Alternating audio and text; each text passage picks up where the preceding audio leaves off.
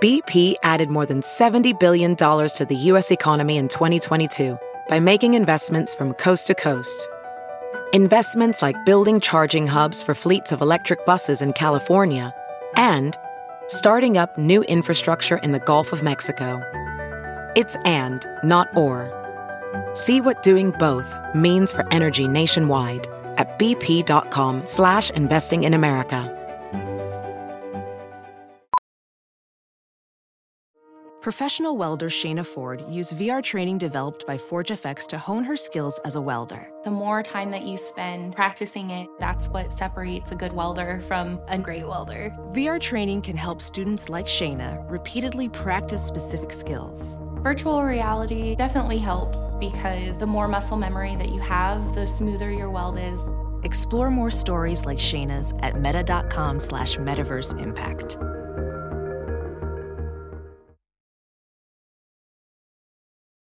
As you write your life story, you're far from finished.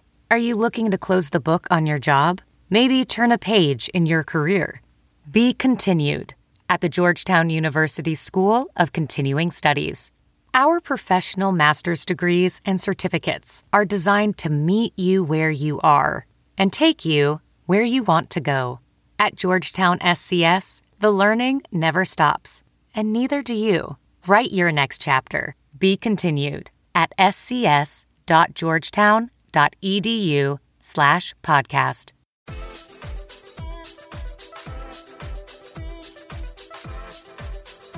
Welcome to the Science of Success with your host, Matt Bodner.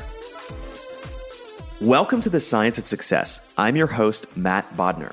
I'm an entrepreneur and investor in Nashville, Tennessee, and I'm obsessed with the mindset of success and the psychology of performance. I've read hundreds of books, conducted countless hours of research and study, and I'm going to take you on a journey into the human mind and what makes peak performers tick, with a focus on always having our discussions rooted in psychological research and scientific fact, not opinion. In this episode, we explore how you can learn from dating mistakes to make better financial choices, the most expensive words in investing and how you can avoid them, why highly qualified experts are wrong more than 94% of the time, the importance of focusing on process instead of outcome, and much more with Dr. Daniel Crosby. Because the Science of Success has spread across the globe with more than 550,000 downloads, listeners in over 100 countries, hitting #1 new and noteworthy, and more, I give away something awesome to my listeners every single month. This month, I'm giving away a $100 Amazon gift card to one lucky listener. All you have to do to be entered to win is to text the word SMARTER, that's SMARTER, to the number 44222. Again, that's SMARTER to 44222.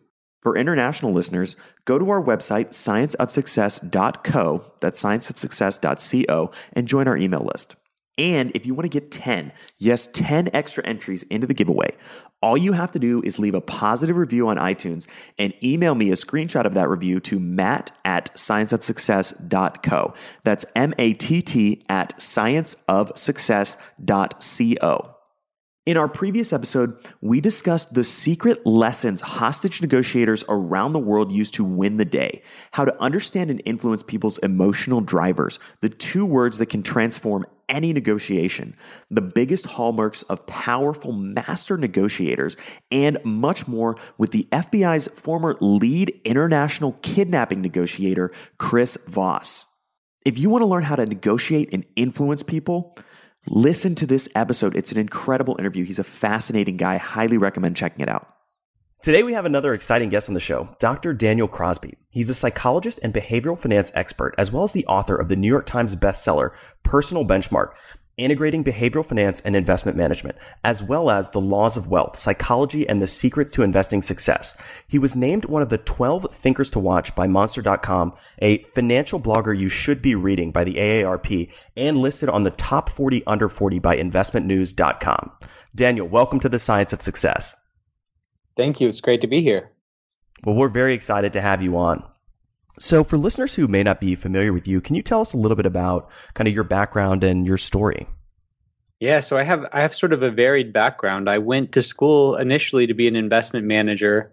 After a year of school, left to go on a mission from my church. So spent 2 years in the Philippines, came back with, I think, a bigger heart than I left with, and decided I wanted to go into a helping profession, so chose psychology.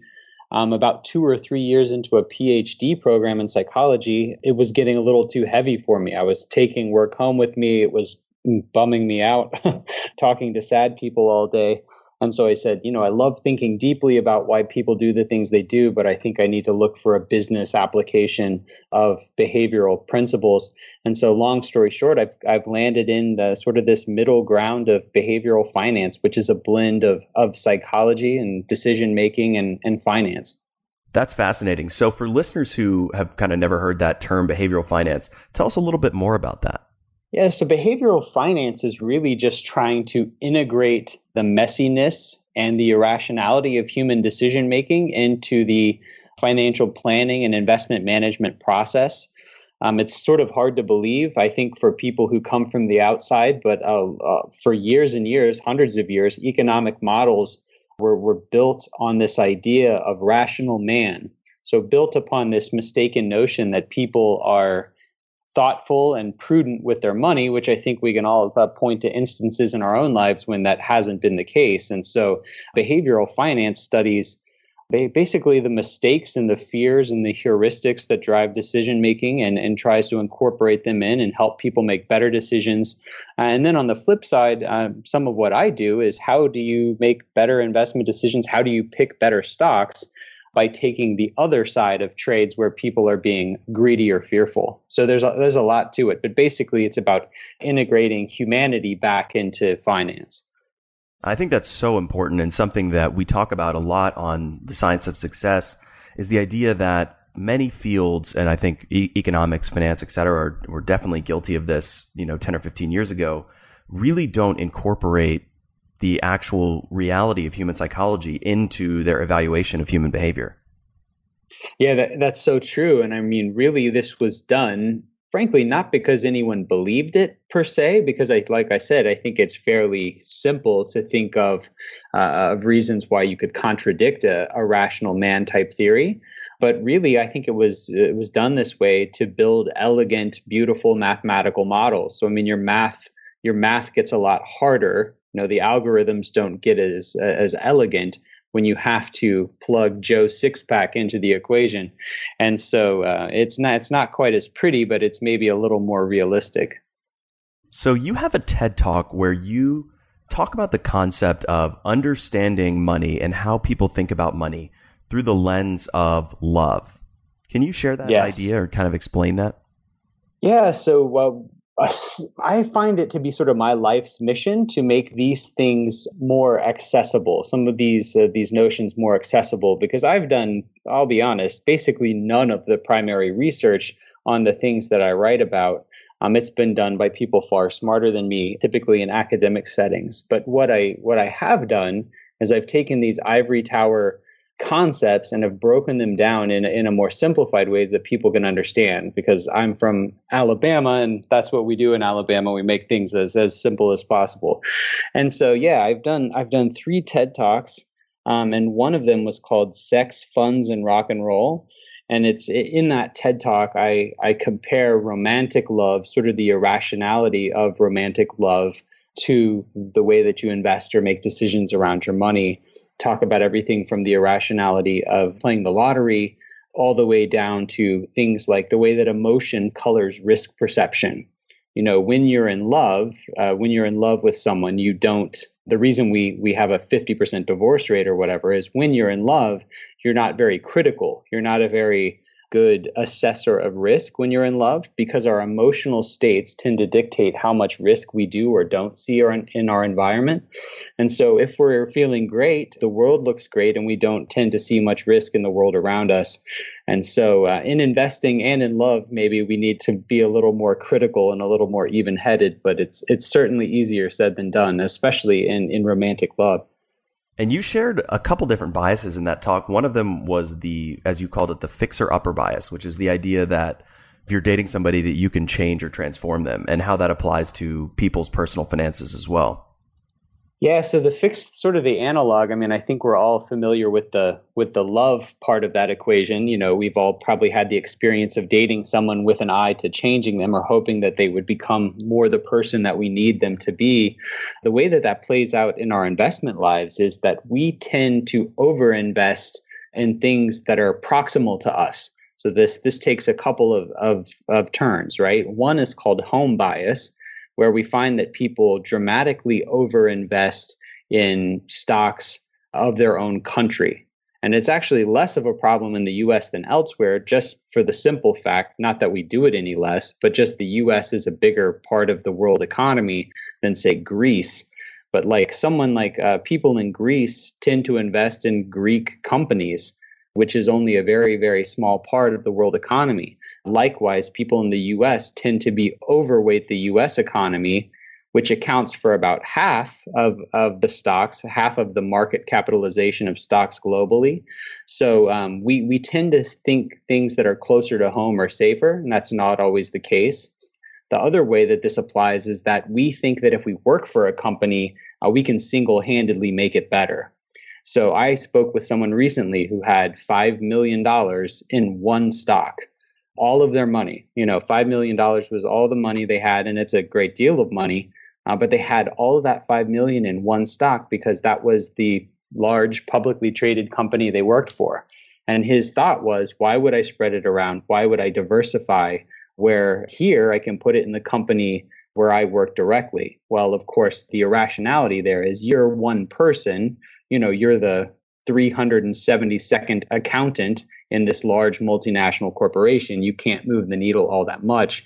But just like a bad romantic partner, we think that because we're involved, things will get better by virtue of our involvement alone. And that's not the case. Another bias you touched on, and I found this one really fascinating, was the idea of this time it's different, or I think another term for it might be the concept of new era thinking. Yeah, so this time is different. Those words have been called the most expensive words in investing. So this time is different with respect to romantic love. I talk about Elizabeth Taylor, who was married, I can't remember, four or five times at least. And the thought there is that, well, yeah, those past guys were bad, for XYZ reason, but this time it's different. And we're always just sort of plunging forward, never taking the time to look back and see what happened. So we see this type of new era thinking and investing as well. And every major bubble and crash has had this sort of new era thinking. If you go back to the turn of the century when we had the dot-com bubble, I think the sort of new era thinking of the day was that traditional metrics like price to earnings and even sales and profitability didn't matter because we were in this brave new world where things like eyeball share and clicks and things mattered in this sort of new economy. And the thing that's so tricky about new era thinking is that a lot of times it's characterized by half-truths.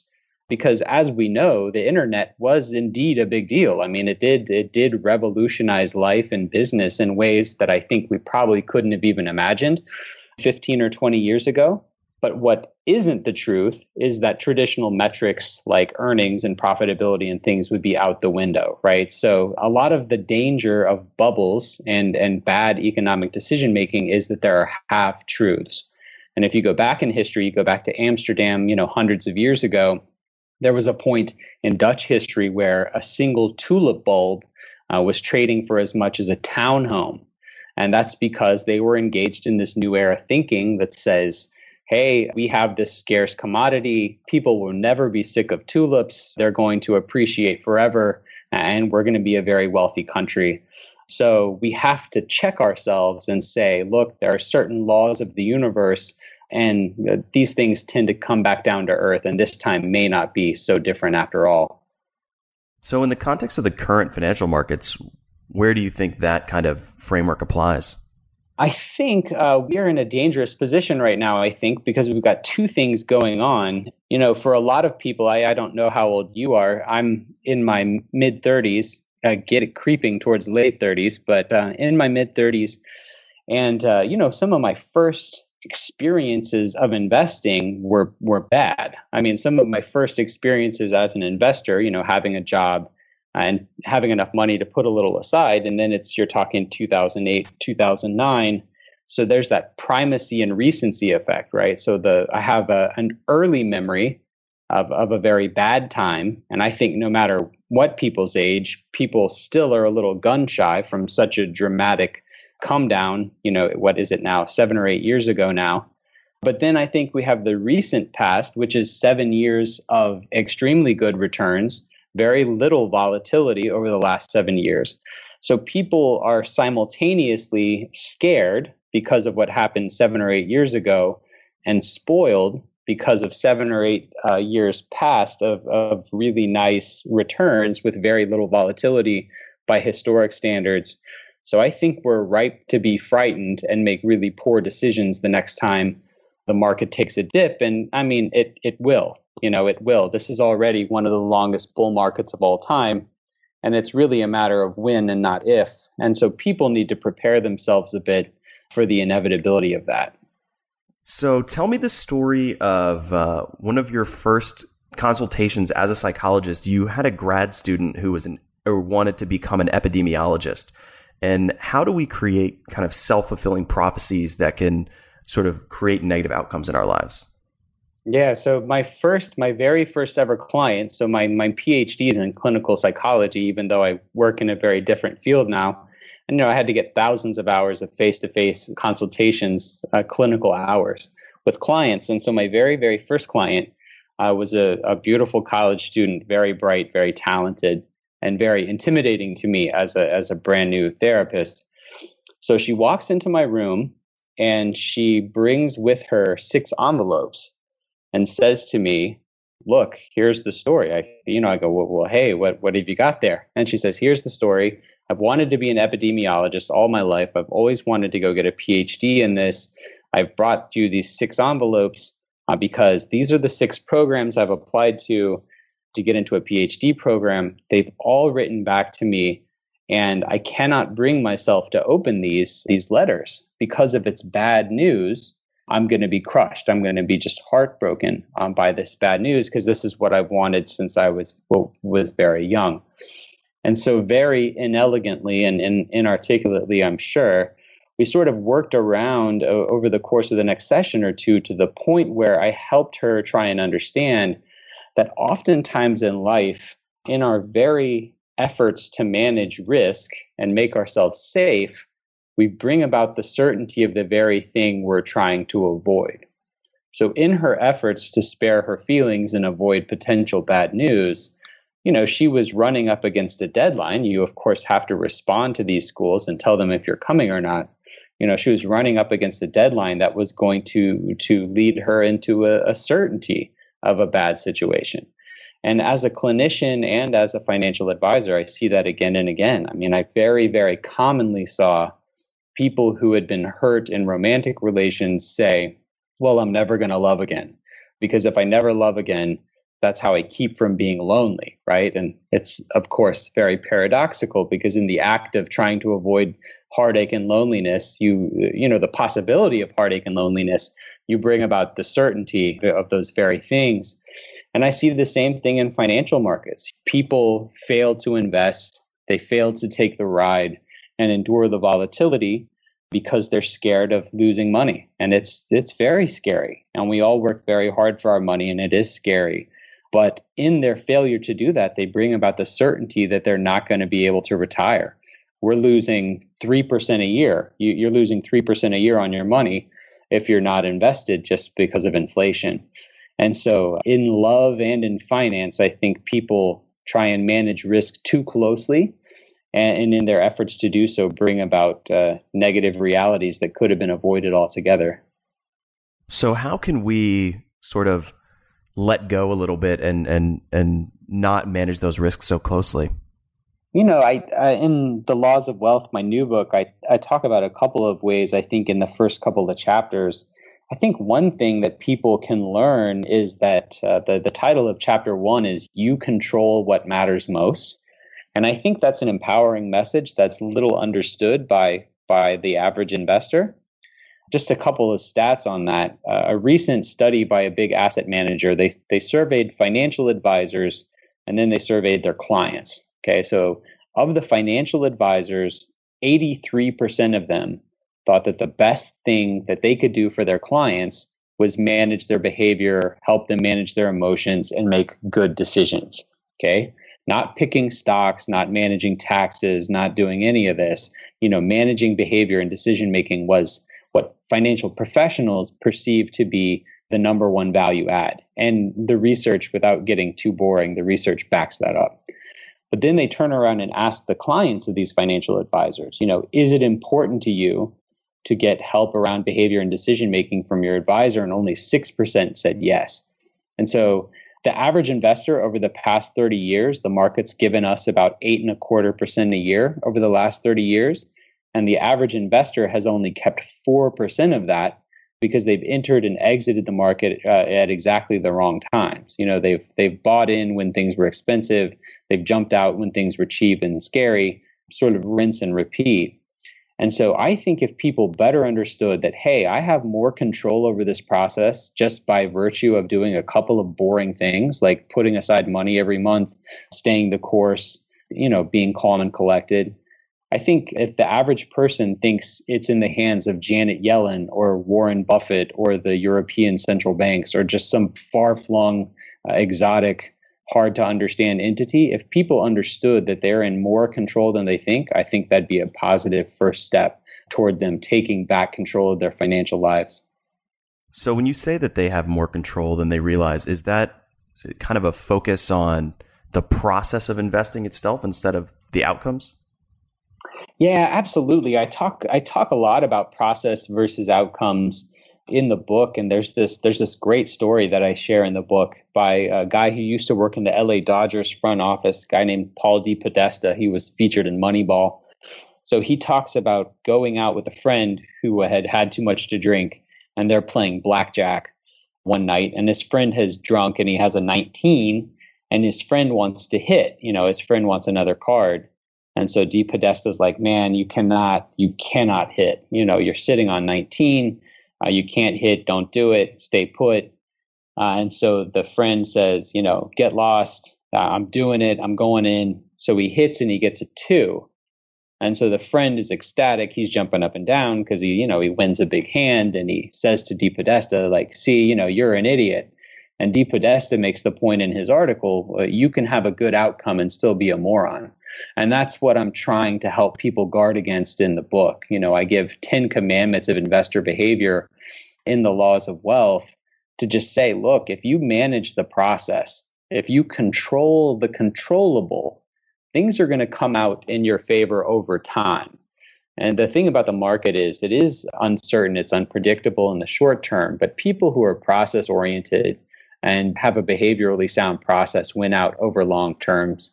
So yeah, a lot of people get in trouble in the market because they have early success for the wrong reasons, just getting lucky, and they sort of end up chalking that up to skill.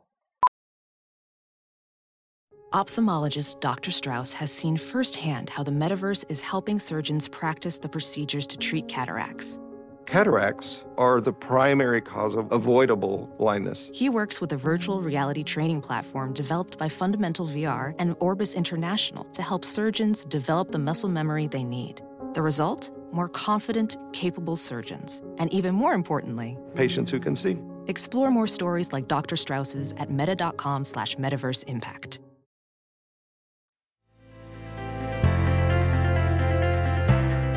Hiring the right person takes time that you often don't have. But you shouldn't let a time crunch get in the way of finding the right candidates for your business. That's why LinkedIn is the best place to post your job. In fact, I was on LinkedIn Jobs this morning looking for candidates to fill a key role in one of my businesses. LinkedIn Jobs screens candidates with hard and soft skills you're looking for so that you can hire the right person quickly. You can look for things like collaboration, creativity, and adaptability, looking beyond just work skills and resumes to connect you with the candidates who are a perfect match for your business. That's how LinkedIn makes sure that your job post gets in front of the people you actually want to hire, because they have a much better ability to get a deep insight into exactly who is the right candidate for you and your business. Find the right person meant for your business today with LinkedIn Jobs. You can pay what you want, and the first $50 is on them. Just visit linkedin.com/success. Again, that's linkedin.com/success to get $50 off your first job post.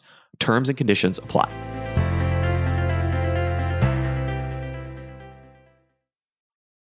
And being process oriented is something that I'm a huge fan of. And we've actually talked about in previous podcast episodes. We had an interview with an amazing, insightful guest, Michael Malbison, who's another person actually in the financial world, about how you can really be process focused. So for listeners who are interested, I would definitely recommend checking that episode out. One of the 10 commandments that really jumped out at me, I thought was really interesting, was the commandment, you are not special. Can you tell me about that? Yeah, it really goes to being process oriented, because I think a lot of people who get into investment management, or even retail investors, think they have some sort of special edge. And you harken back to the gentleman I mentioned earlier with the $5 million. Like, his special edge in his mind was he had some control over this. I know people who work in tech, who invest heavily in tech, because they say, hey, this is my world, I understand it. And being a great investor is about driving out this idea that you have special knowledge or that the rules don't apply to you. Because I, again and again, meet people who understand the rules of investing. I mean, simple things like diversification, staying the course, dollar cost averaging, which means, putting a little money in each month or each year.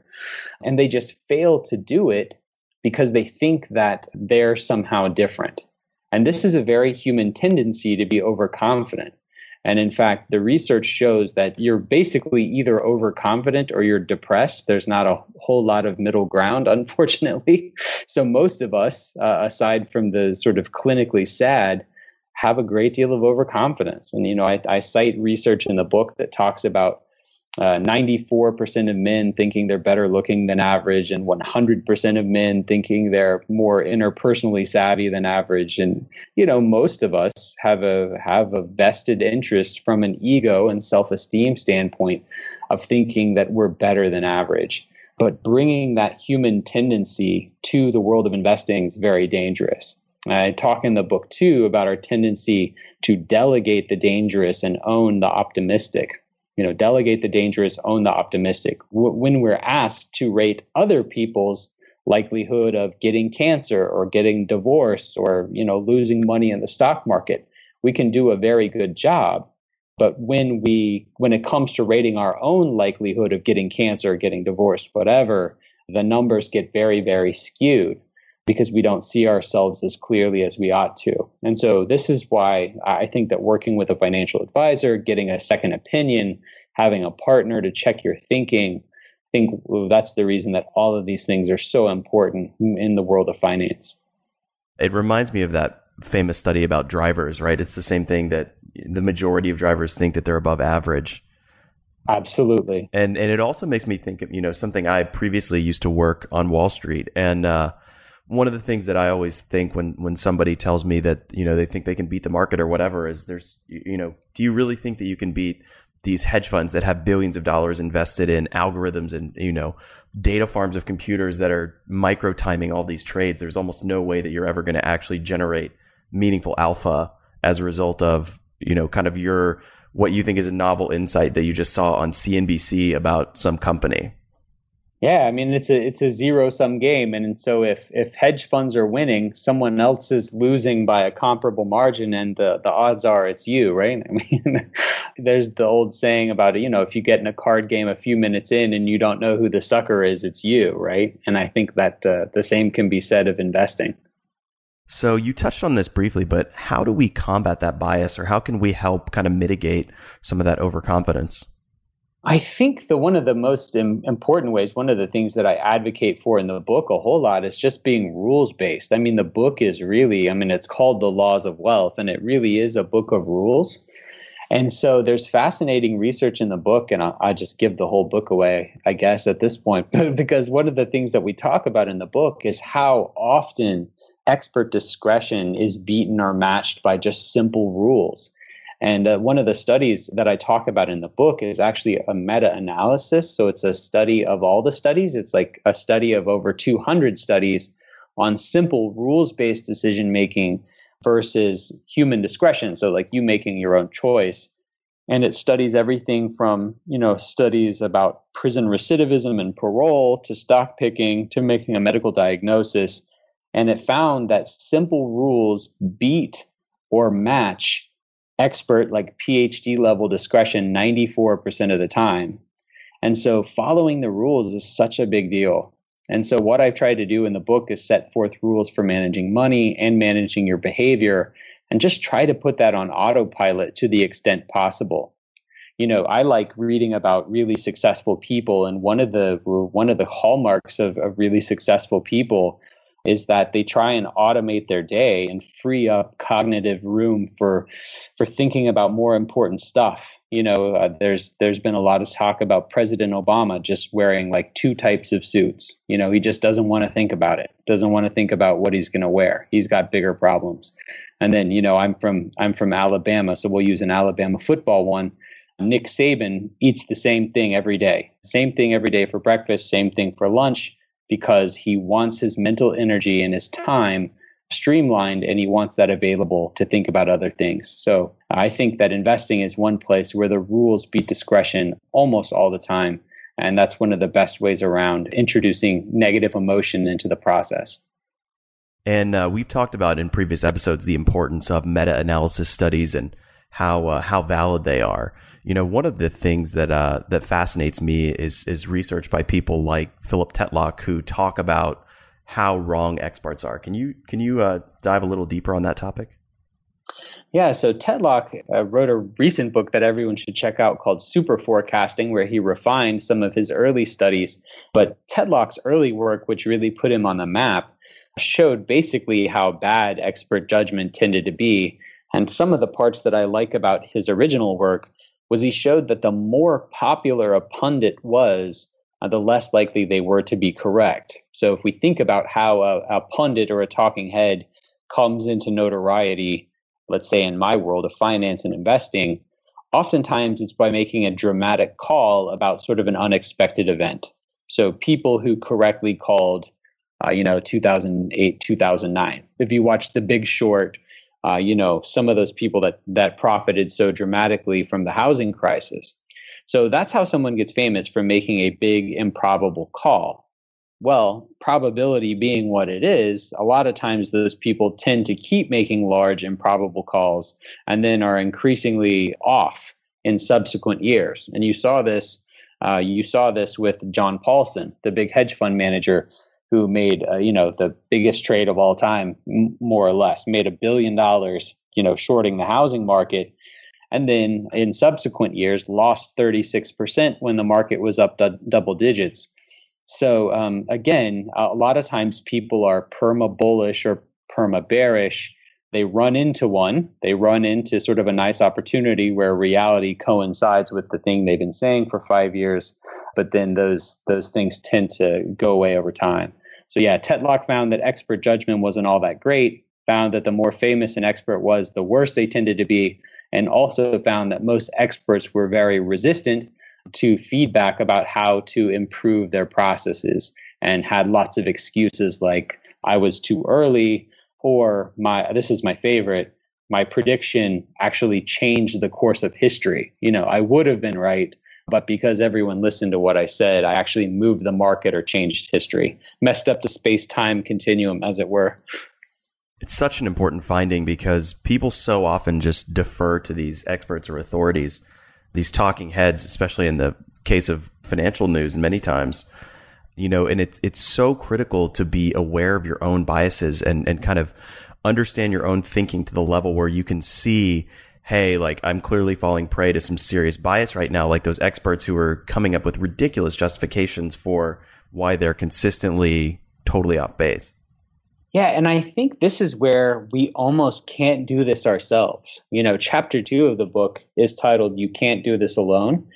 And we are programmed not to see our biases. I mean, again, like if we think about this optimism bias, that's in place for a very good reason. I mean, we're happier people because have this optimism bias. And, if you think about entrepreneurship, if entrepreneurs correctly assess the probability of having a successful small business, no one would ever start a business, right? I mean, it's only because we have this over optimism that we see stuff like entrepreneurship, because the odds are crummy.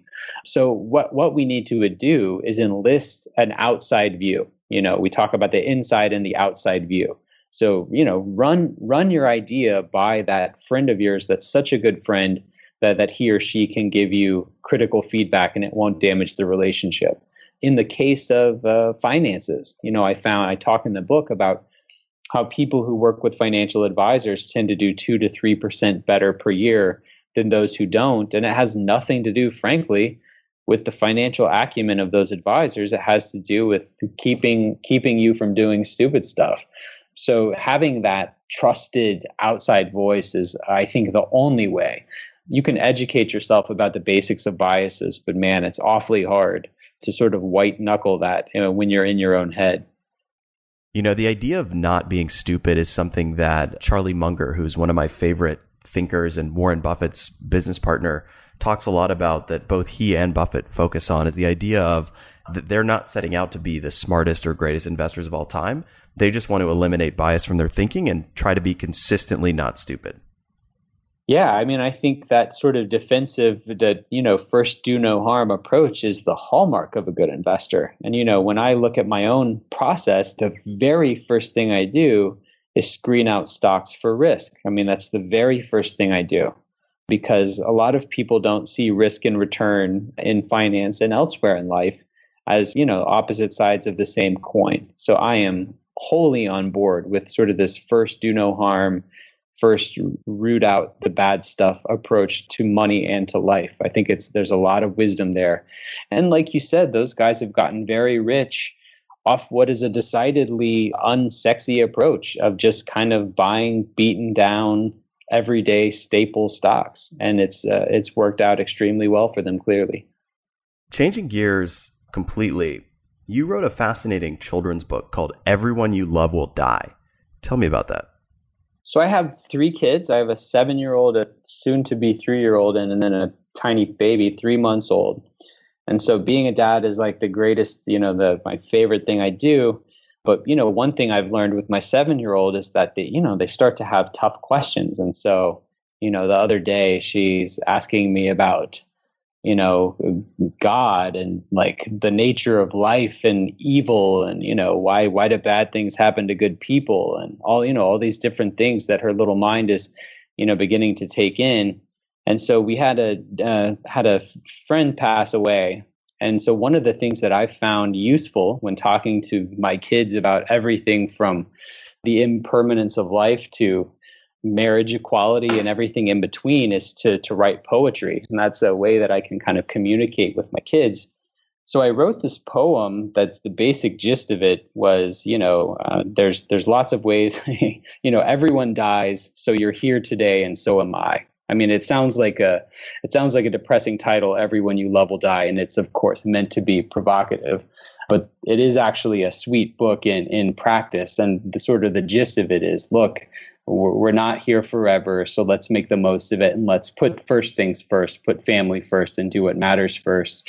And so I wrote this poem that sort of lists all these funny ways, that people could die. And then at the end says, so, hey, let's spend today together. So I wrote this poem. I put it on Facebook, and a talented friend of mine liked it and sent me all these mocked up drawings of the different sort of humorous ways in which people die in the poem. And so she said, hey, we should make this a book. And so I said, okay, what the heck? So we put it on Kickstarter. It became the Kickstarter, whatever editor's pick of the day. And it got funded in like 10 hours. And we printed a book. So it was very fun. It's actually, made no money off of it. It's obviously hard to get a book called Everyone You Love Will Die published by a big publisher, but it's like one of the professional things I'm most proud of. So thanks for bringing it up. It's such an important lesson and something that I think it's easy to be kind of intellectually aware of, but really, really hard to sort of internalize and live which is, for somebody who's listening, how can they kind of snap out of the day-to-day, grind of their life and really embrace that lesson that, we only have a finite amount of time here and we really have to live your life fully?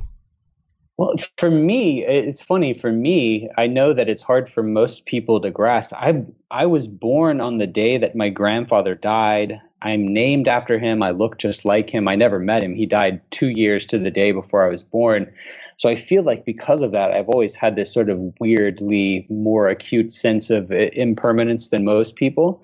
So for me, the things that work are the following.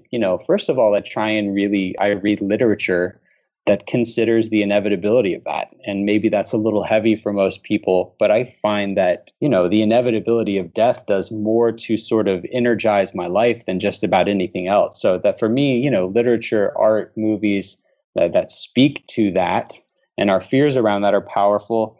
And then the other thing is, I don't know what the sort of layperson's term for this is, but the shrink term for it is an existential boundary experience.